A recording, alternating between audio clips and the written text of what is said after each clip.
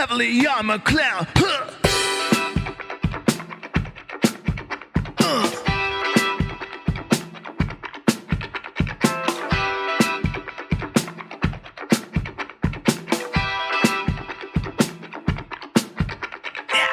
Hello and welcome back to another episode of the Bitcoin Echo Chamber, the show about Bitcoin and Bitcoin baby onesies.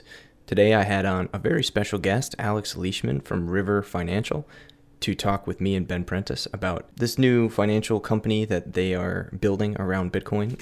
You could call it an exchange, but they have big plans, and River has recently reached out to Ben and I to partner with us on sponsoring some of the products that Ben and I are working on, like WTF Happened in 1971, its respective newsletter, and now this podcast as well. So we were really excited to get a chance to talk with Alex publicly here on the podcast and let you guys get to know him and some of the cool things that they're working on at River. We really like their mission statements and we really like what they're trying to do as a company, and we're really excited to work with them. So I think you guys are going to like this interview. So let's jump right into that, and I will come back and talk with you guys again at the end.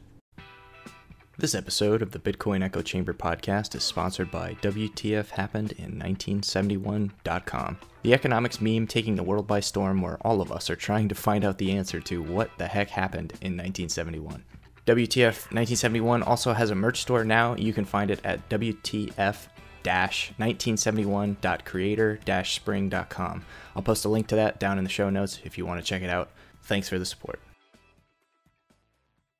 Alex, how you doing, man? Doing very well. Good morning. Good morning. We're glad to have you on. We got both Ben Prentice and Alex here today. Alex, how do you pronounce your last name? Is it Leishman? It's Leishman. Leishman. Okay. It's Scottish.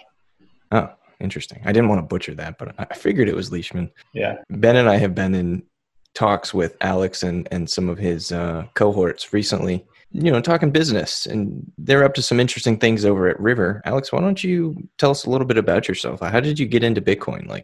What brought you to CEO of Exchange in 2020? Yeah, so the story goes back actually quite a ways.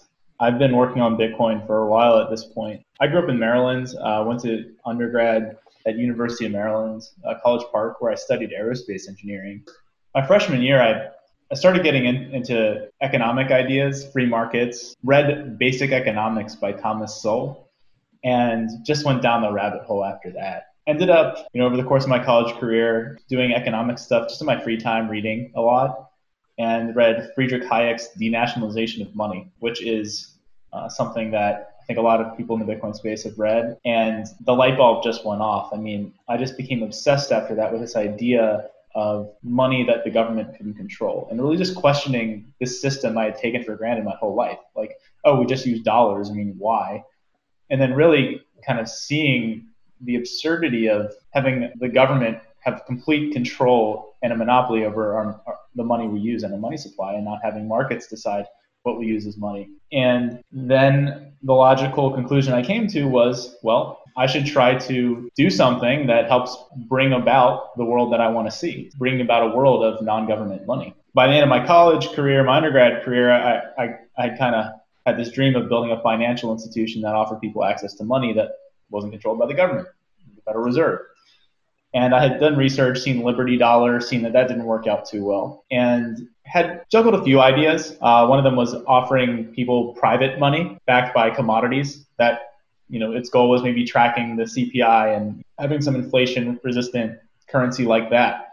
But, I was only, 21, 22, didn't really know exactly how to make something like this work or how to build a business around it. And then a year after graduating, I actually discovered Bitcoin, and I was like, holy cow, this is what's going to change the world. It's neither government controlled nor private company controlled, because if the money's controlled by a private company, it kind of comes with a lot of the same problems. And then after that, it was just, down the rabbit hole. I actually started going down the computer science rabbit hole largely because of Bitcoin, and ended up moving out to San Francisco at the end of 2013 and did a programming boot camp with the goal of, becoming an engineer working on Bitcoin stuff. And before I moved out to San Francisco, I thought that everybody out here was going to be working on Bitcoin. I thought everyone was interested in it. I thought everyone realized how big of a deal this was. When I arrived, I was shocked at how still fringe it was and how few people were really building stuff on Bitcoin. So that was my first big wake-up call that it's still not really mainstream at all. I thought from Reddit and just the popularity online that everyone in tech was interested in this. After that, I worked at a Bitcoin startup called MyCoin. It was kind of like Coinbase, but for Taiwan, but we had an office in Palo Alto at that point. Helped build that. That was my first job in the space. Then ended up going back to grad school, actually. Did my master's at Stanford in computer science. I was a teaching assistant for the first Bitcoin class there, taught by Dan Benet, who's the cryptography professor in the computer science department. And that was pretty fun. Back then, AI was the hot topic in the computer science department. And, that class was sizable, but it wasn't, super hyped up. It was back in 2015. But still, there was a solid amount of interest in cryptocurrencies back then. And yeah, after that, worked in data security at Airbnb for a bit, kind of got the big tech experience, wanted to see what it was like working at a big Silicon Valley software company. But quickly, just really missed Bitcoin and was spending a lot of my time at Airbnb just on the Bitcoins or cryptocurrency Slack channel anyways. So decided to go back full time to doing that, joined Polychain Capital, joined their investment team, and also was kind of doing some engineering there, helping them build some infrastructure, manage their assets, helping them find some Bitcoin venture deals. Then that was what I was doing before starting River. So that's kind of the long and short of it. Was it rough getting a computer science master's degree without any real formal education in the field? I think I actually had a leg up because I had real experience writing software. I also had an engineering degree background, so I had kind of the math background. I didn't have the theoretical computer science background. Luckily, they let you take the foundational theoretical classes in the master's program there. But I think actually it was a leg up just having had worked as a software engineer because I knew how to grind through writing code and just debugging, whereas I think most new students struggle with that aspect of it all. So overall, I think actually working in a field and then going back for the theoretical foundations is actually the way to do it. Was getting a master's in computer science, was it more theory or was it more like practical application of code? It's up to you. It's really up to you how you want to take it. You can go either way. So there's all sorts of courses. You can go as theoretical as just taking courses on complexity theory and things like that. Cryptography, a lot of that is just very math heavy, to very practical implementation heavy things like operating systems and systems engineering stuff. So it's really kind of what you want it to be. And you mentioned that you were the TA for the first Bitcoin class where you got your master's. What was that like? Like, what was the environment like? Were people excited about it? Were they kind of like, what is this thing? I don't know anything about it. And what year was that, if you don't mind it saying? That was 2015. Okay. That was the fall of 2015. We were kind of building it from the ground up. So I was actually responsible for making one of the assignments. A lot of the work had been done also by a professor. He was a postdoc then. He's a professor at NYU now, Joe Bono. They had put together an open source course for Princeton. And so there was a lot of material there, but there was a lot left to teach. And really, it was a challenge to find the right mix of practical versus theoretical, right? You can really get as theoretical as you want in blockchains. You can talk about, the Poisson processes and statistical distributions of blocks and try to formalize mining game theory and stuff like that. Or you can get as practical as having an assignment where students are writing Bitcoin script to do something. So we actually covered the full spectrum.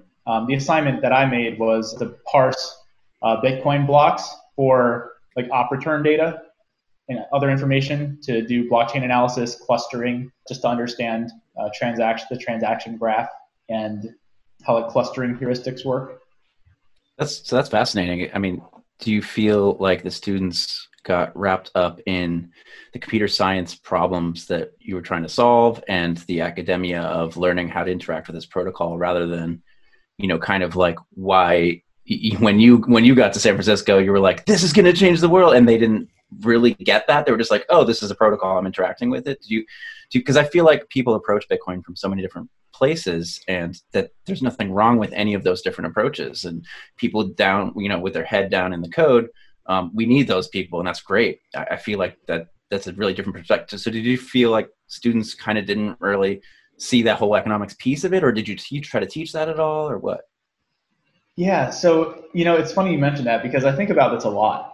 One of the things I really noticed there was that obviously it was very skewed towards the computer science side of things, right? Why is this interesting from a cryptography perspective? How can we take this? How can we take blockchains and apply them to other problems like that? And even though at my heart, at my core, I'm an engineer, I'm a software engineer. The way I see Bitcoin is not really a technical revolution, more of a monetary revolution, an economic revolution. And the technology is a very critical detail, but it is not the foundation. That's the opposite in academia.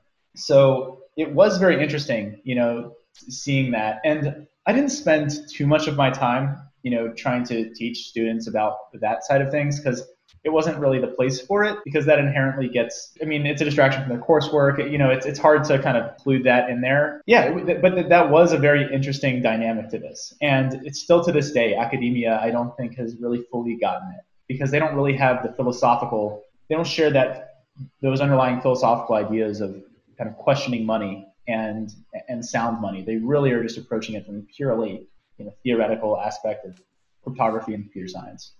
I like to think that there might have been at least one person in that class that at night was staying up late and putting off doing coursework because they were so busy going down the Bitcoin rabbit hole because they were just like, holy shit, this thing is actually crazy. Like people don't realize it.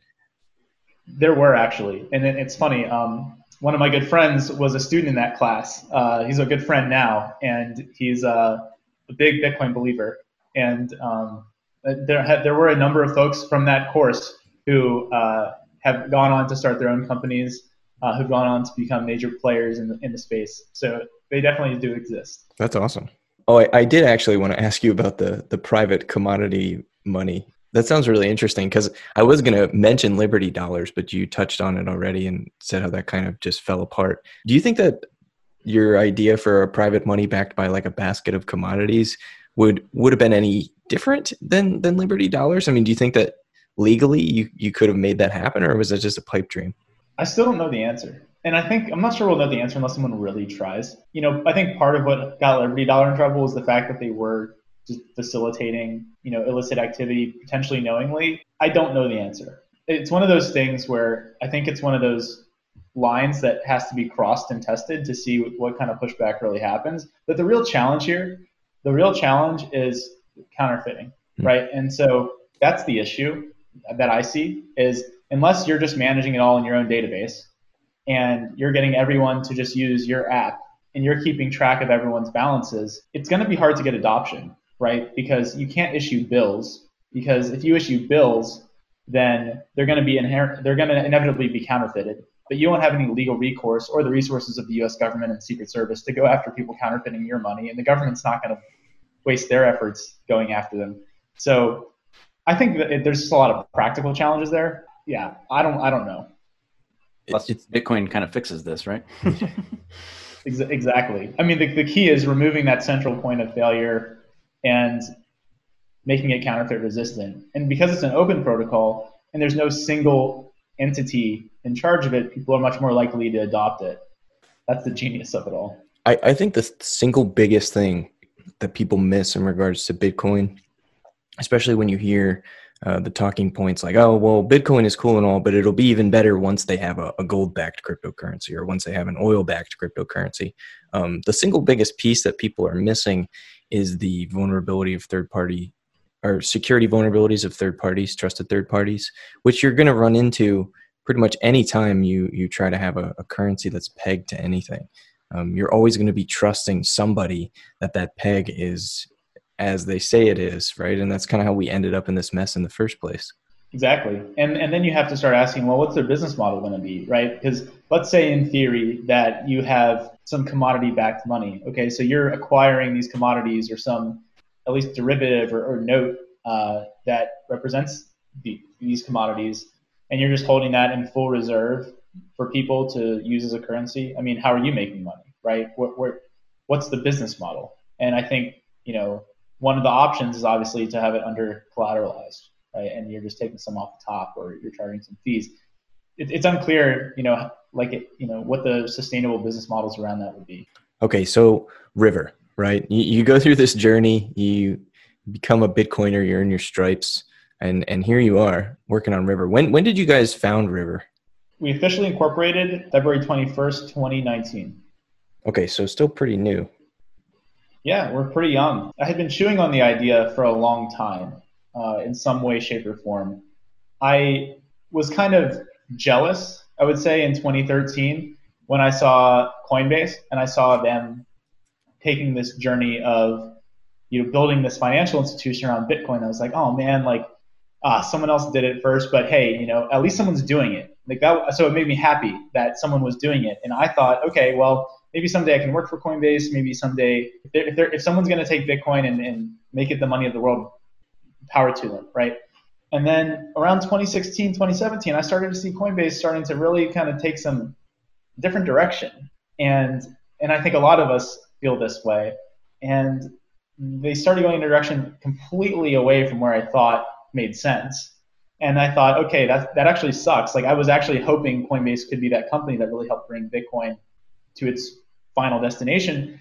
And I realized that they weren't. They were going to get stuck at this local maximum, kind of go broad across offering all these random currencies and really weren't building what Bitcoin needed. But then I saw that, well, that's also an opportunity. Someone else is going to have to do this then. And I thought at this point, well, I have the network, I have the skill set to do this. So, might as well be me. Yeah, I remember it wasn't even the token sale nonsense is one thing, but you look at the way that distracts their mission statement, right? I mean, it detracts so much from the services that they do offer around Bitcoin. I mean, I remember in 2017, I think that they hadn't even implemented SegWit yet, and they were having all kinds of issues when it came to on-chain fees and wait times, and then just onboarding users. And granted, I understand like 2017 was crazy and there was a lot going on and a lot of people were deceived by the token mania. But at the same time,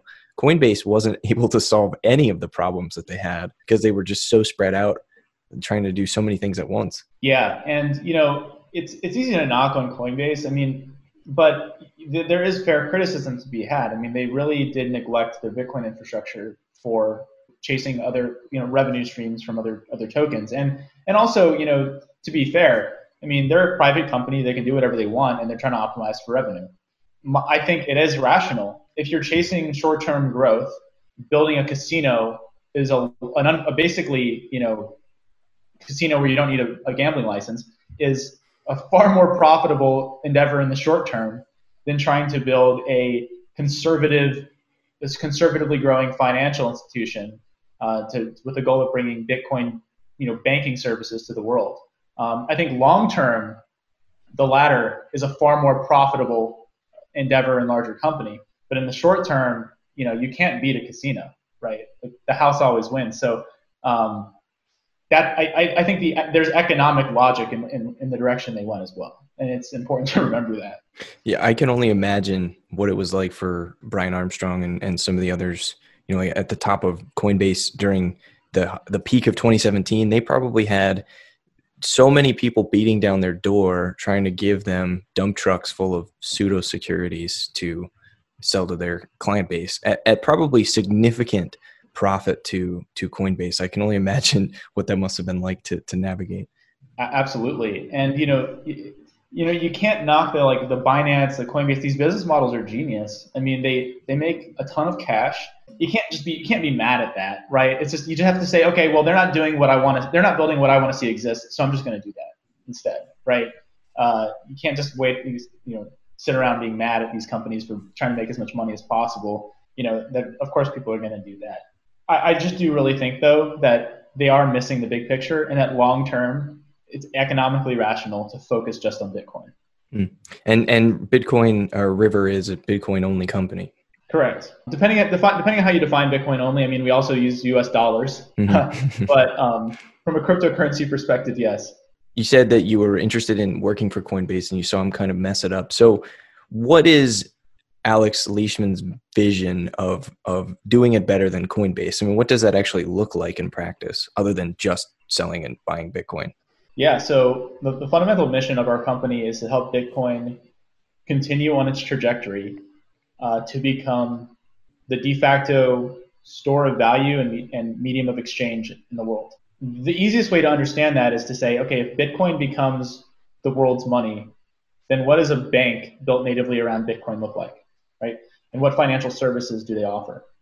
And some of those look very similar to financial services offered around fiat currencies, but some of them also look very different, right? And to be clear, we are not a chartered bank. We do not have a bank charter, so we are not a bank, but we offer financial services around Bitcoin that are similar to what banks offer around dollars, and that's the direction we're going.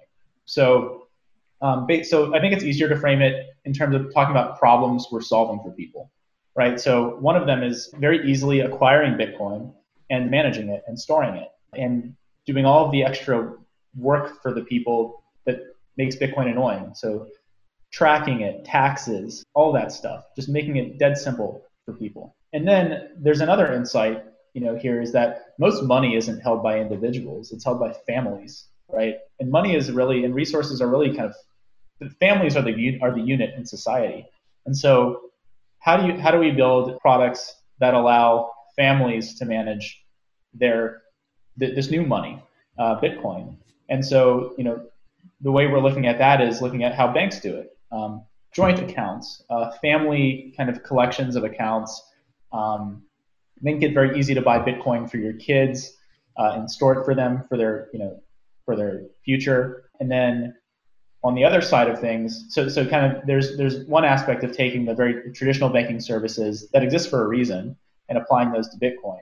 And then there's the other side of it is, well, what can we do with Bitcoin that we couldn't do before? So a lot of that includes non-custodial financial services. So for providing financial services to people that allow them to completely control their own money, but also provide them the convenience of a financial institution, right? So an example of that is a feature we're going to be rolling out in the next month, which is a hardware wallet account. So when you sign up for River, you automatically get a brokerage account, which is where you custody the coins with us and you can buy and sell Bitcoin.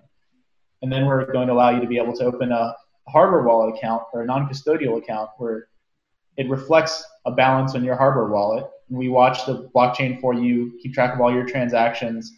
And whenever you buy Bitcoin from us and transfer it to your hardware wallet, we actually keep track of all that tax information for you. We keep track of all the cost basis and other data around that. So if you ever sell those Bitcoins someday, it's all there, it's all easy, but you're completely controlling your assets. So we're thinking along lines like that.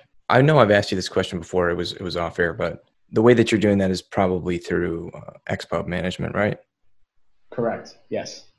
So we built our own Bitcoin infrastructure from the ground up. Phil Glassman, our Bitcoin engineer here, has done an incredible job. We built our own custom Bitcoin wallet service internally. So we have a software service internally that can watch millions of different wallets. And so when a user registers their hardware wallet for us, we rescan the chain, pull in all their historical transactions, generate the key pool for their BIP32 wallet, and then we can generate fresh addresses for them, so they can keep their hardware wallet in a safe and easily deposit funds from River to their ledger without having to plug in their wallet again. Because we focus on Bitcoin, we can have all this special software that is capable of this, and then it allows us to go broader across and build a lot of different features that other exchanges can't. Because imagine building that for not just Bitcoin but 30 other different cryptocurrencies. It'd be a nightmare. And I think my audience would want me to get your caveat on that. That it's an optional feature, right? I mean, if I want, I can just buy Bitcoin on River, withdraw it to an external wallet, and not use that service where you have access to my XPub and you're tracking all that information. Correct. Yeah, and but also the way I would frame it is honestly, so if you made a fresh XPub just for your River withdrawals, right? That's basically the same thing too. But yes, you can just withdraw to a normal address as well. Yeah, we support that. We support Lightning. We support a lot of different ways to get your coins off of River. Let's talk about Lightning. Do you have any plans to help get your users access to liquidity on Lightning or anything like that? Right now, we have some ideas there of how can we make it easier for people to use Lightning themselves and custody their coins on Lightning.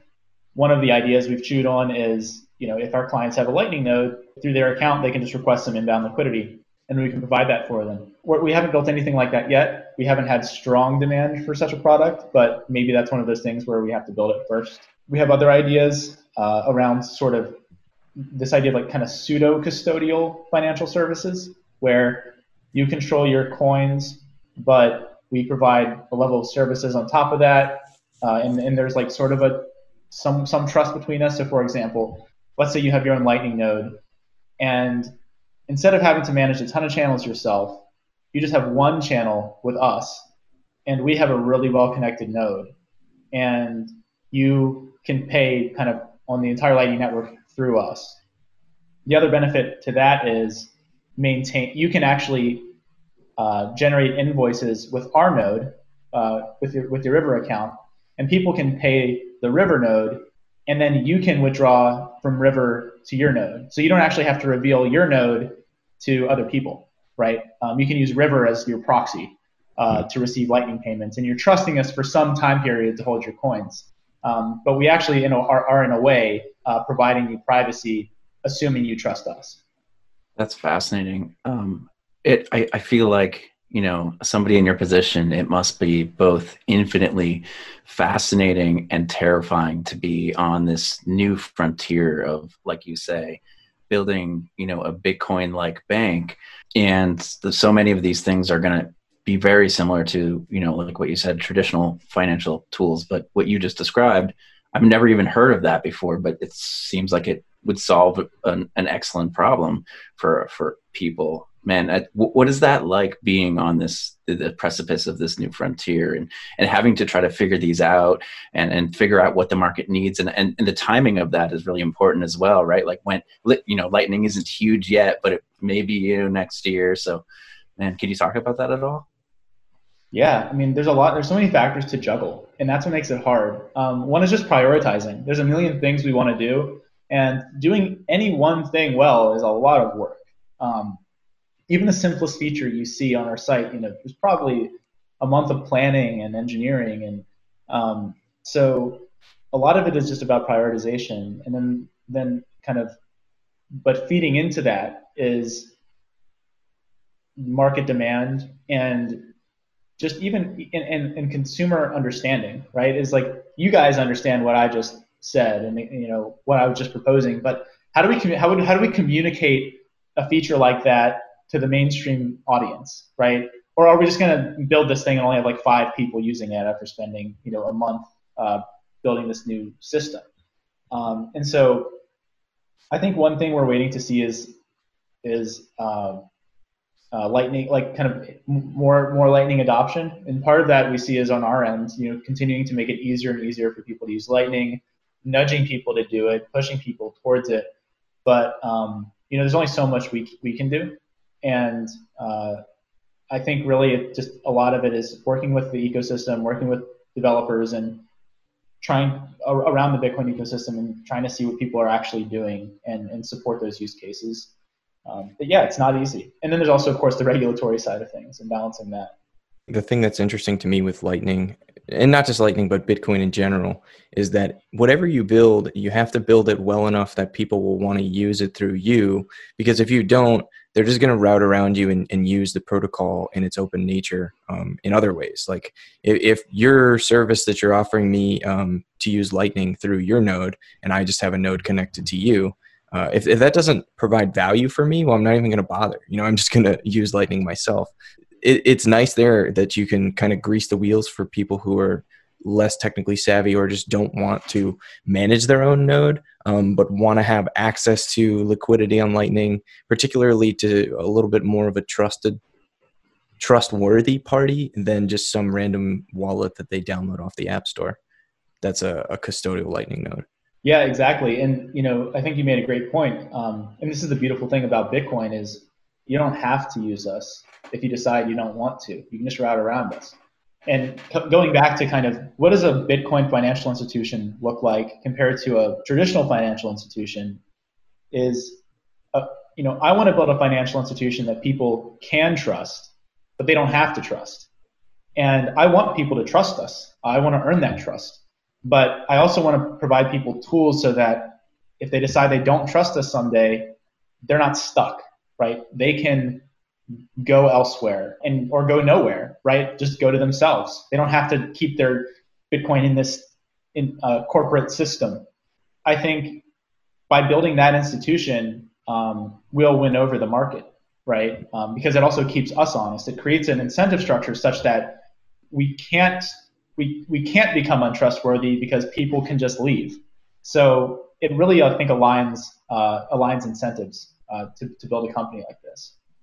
That's so cool to hear, because we don't even, like, we're so used to the legacy system that we forget that these are businesses that should be working for us, right? But we could just get trapped in them because there's not a lot of options. You have to work within the rules of the legacy system. But this is so new. It's such a new frontier that it's really the beauty of the free market is on full display, I think, with what you just described. Exactly. Yeah. And, I think it was Nick Szabo on Twitter. He had a good quote, or maybe it was Arthur Hayes in one of his updates. He said, if the door in is bigger than the door out, then you need to be concerned, right? And that's kind of how I think about things, is how can we make the door out as big as possible? It's never going to be as big as the door in a regulated system, right? Because, we do have, you are always trusting us at some point with your money, right? But how can we make that as big as possible? And that's kind of how I think about things. So we've got quite a few Bitcoin-focused exchanges that have been popping up over the last year or two. I mean, Cash App roared onto the scene. They've been killing it. I recently deleted my Cash App for personal and political reasons. But then you've got companies like Swan coming on the scene that are just, cranking out the memes and the pretty awesome podcasts, actually, and building all these audiences of Bitcoiners. What makes River different from all these other, we talked about Coinbase, but what makes River different from these other Bitcoin-only exchanges? Yeah, no, it's a great question. So, by the way, big fans of Cash App. If anyone can help Bitcoin go mainstream, I think Cash App is going to be that app, especially among like the mass population. They are just absolutely killing it when it comes to adoption. I mean, their growth curve is off the charts. But Cash App doesn't work for everybody, right? It's built for kind of a mass market, not like as sophisticated sort of investor, right? So I would say, in comparison to, basically, Cash App is good for a person who's okay using Cash App as their bank as well, right? But once you get over a certain level of kind of net worth, you're not gonna, something like that isn't as good of a fit. And so the way I would kind of position River is our target market is kind of the emerging affluent to the ultra high net worth individuals. Not to say you have to be wealthy to use River and use our services at all, by any means, but that's kind of our target market, and that is how we build this business model of high touch client services, kind of really professional financial reporting, and building all these cool. This is also how we kind of fund all these cool, kind of pushing Bitcoin to the next level that these other companies aren't really doing as much. They're mostly wrappers around third-party services and third-party custody and things like that. Because we do everything ourselves, we process the dollars, we touch the Bitcoin, we built our own Bitcoin infrastructure. We can support Lightning, we can support hardware wallet integration, we can support all this cool protocol level stuff down the road. So I think, happy to dig into more details there as well. But I think because we kind of control everything ourselves, we can offer a richer set of services. Do you find with the clientele that you're speaking about that they understand this beast like some of the people on Bitcoin Twitter do, or are there challenges there? And how are you guys meeting those challenges to help people understand this arguably pretty hard to understand enigma? You mean Bitcoin? Yes. Yeah. Well, so that's I mean, that's kind of how I would say, like, we like to differentiate ourselves. The way that I measure our success is, one, are our clients referring other clients and referring their friends, right? And if we're the place when somebody asks a Bitcoiner, where do I go buy Bitcoin? I want to be that answer. I want River to be that answer. And the question is, how do we become that answer? Well, a big part of it is knowing that if you send your friend to us, they will be taken care of. And they're not going to come back to you and say, dude, why did you send me to this? Like, I logged in, like, I couldn't talk to anybody. What is Bitcoin Cash? Or like, what is, why can't I get my Bitcoin? Like, it's been like 2 months. Like, how do I get my Bitcoin? Why can't I just like buy right now? When you come to us, you get someone holding your hand if you need it. And everyone is coming in at a different level, right? We have people coming in who have computer science backgrounds, who know all about Bitcoin and are just looking to use River because they love what we're doing. And then we have, the mom whose son told her about Bitcoin, said, hey, come to River, go to River, and they'll take care of you. And, we hop on a phone call with her, explain how it works, explain how Bitcoin works, and walk her through it. So that is, I think, our real, competitive advantage. That's our brand, is if you send someone a River, they will be taken care of. When I was first talking to Rod about you guys and he was telling us about your services, I was like, I was looking at your website, I was kind of like, this feels like the white glove exchange. That was the feeling I got when I first went to it. Yeah, that's the feeling we want to give. We think there's a big opportunity there. If you look at how other companies started that took a technology and brought it to the masses, like a Tesla, for example, right? They started building a really high-end roadster and selling that to really rich people. They used that money to fund, cheaper and cheaper versions of electric cars. I mean, the way I see this is, we're trying to focus on the higher margin market first, and use that to grow the business in the early days, and use that to build more and more Bitcoin financial products and fund expansion. And you were on Cheddar yesterday, and I watched the interview, and I know that there was an article posted about this. I want to say maybe it was CoinDesk, but I don't remember, about how you guys have particularly large and growing boomer demographic as clientele. Can you talk about that? Like, were you expecting that at all? And how has that been to kind of navigate? Have you gotten a lot of confused phone calls like, what's Bitcoin? Yeah, so, we expected to get some, but we did not expect to get as much as we have. And I think it's because we've really kind of found a need in the market, which is there's a lot of older folks on the side who have been on the sidelines who want to get into Bitcoin. It was just too intimidating, and frankly, the services often were just way too low quality for them. These people are smart people. They've saved their money. A lot of these people have a lot of money, and they expect a certain level of service. They expect a certain level of sophistication, and there just wasn't an institution that could service them and kind of walk them through, get them over that initial intimidating phase that people go through, where they're trying to just understand how all this works.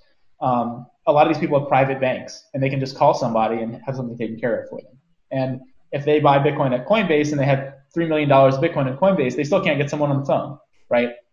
So I think we just ended up kind of filling its gap in the market, and they started coming, and a lot of older folks tell their friends, and that's how we've grown that demographic. And a lot of it is also younger folks who send their parents our way because they know that if they send their parents to us, their parents are going to be taken care of, and they're not going to have all these phone calls with mom and dad trying to walk them through the Coinbase, UI, right? Yeah, same with Cash App too. Cash App is, it's easy for like a digital native to figure out, but I can imagine if I showed Cash App to my grandmother, she'd be very confused. Exactly. Yeah, and I'm pretty sure there's nobody at Cash App you can call, right? Yeah, exactly. Older people like talking on the phone. They like to know there's a person there. And I think when you have a certain amount, I think people deserve that, right? If you're trusting a company to hold your hard-earned money for you. You deserve to be able to talk to somebody there. Yeah, 100% agree. I want to make it clear to my audience that the reason that like we're having you on today, and we're talking about River, is because you guys reached out to us about our Ben and I's project. WTF happened in 1971. Interested in like a partnership of sorts. So I admire you guys for being involved in. I don't know if I would call it the community, because I don't know that that's the right word for it, but you see a lot of these Bitcoin companies that are kind of hands off when it comes to that type of stuff, that because the incentives are aligned, right? And we were talking about this the other day in one of the conversations that we were having, but I don't see Coinbase really involved in the Bitcoin community much. And most Bitcoiners, like the Bitcoin maximalists, they hate Coinbase because of what Coinbase represents. But you don't see Coinbase really making an effort to make inroads into that community either.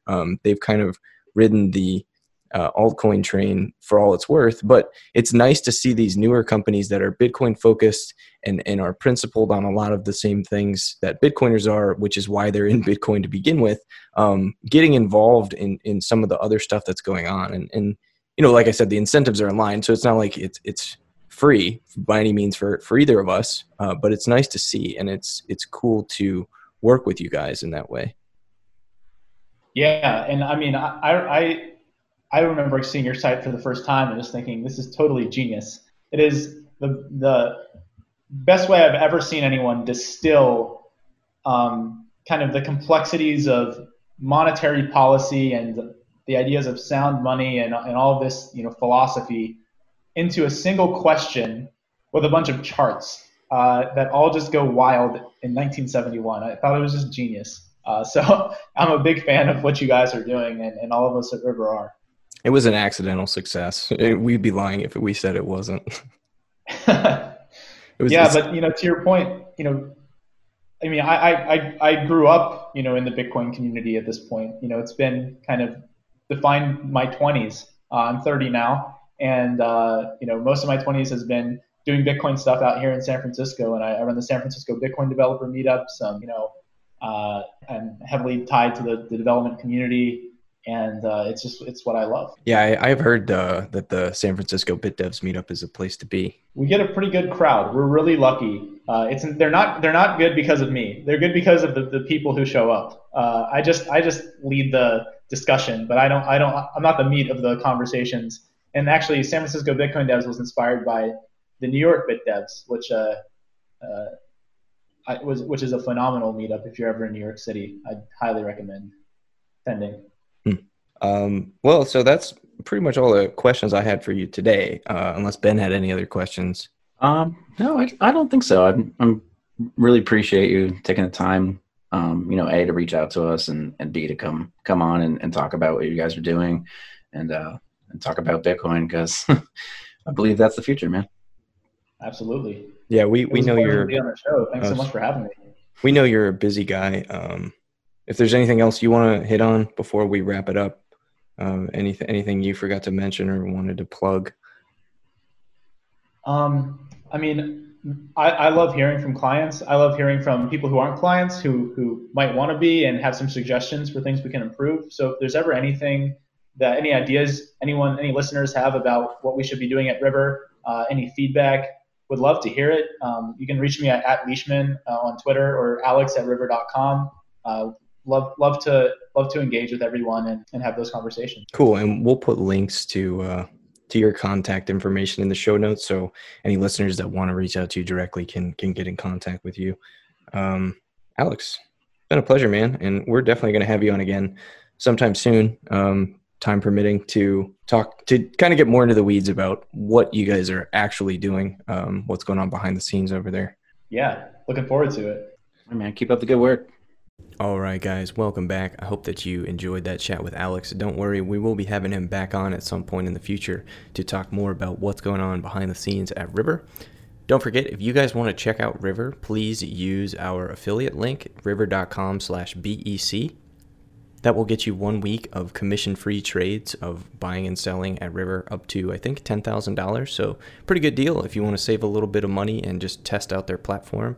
I really liked using it. I would not endorse their product if I didn't think that it was quality. I've actually switched to using it as my full-time exchange. So I'm 100% behind them. And if you guys want to check them out, please go do. I think that they have a great product and they're offering a lot of really cool things. If you guys want to get in contact with me about the Bitcoin Echo Chamber, whether or not you have questions or comments or whatever, you can reach out to me on Twitter at HeavilyArmedC, or you can reach out to Ben at MrCoolBP. There are links to our Twitters down in the show notes below, or you can send us an email at bitcoinechochamber@gmail.com. And if you haven't yet, go check out our newsletter that we started doing every day over at WTFHappened in1971.com. You can find the link at the top of the website over there to subscribe, or you can just go over to WTF1971.com and see the archives of all the newsletters there if you don't want to fill up your inbox with spam. It's not spam. I won't spam you, I promise. But if you'd rather just read it on a website, you can do that instead if you don't want to subscribe. Anyways, guys, thanks so much for listening. I always appreciate you guys that come back time after time and have been listening to this show for a long time, even though I don't put out content as much as some of the other podcasts out there. That's all I got for this one. Stay tuned for Preston Pish and Jeff Booth, probably sometime in July. That's going to be a heater. We're really looking forward to that. But anyway, until next time.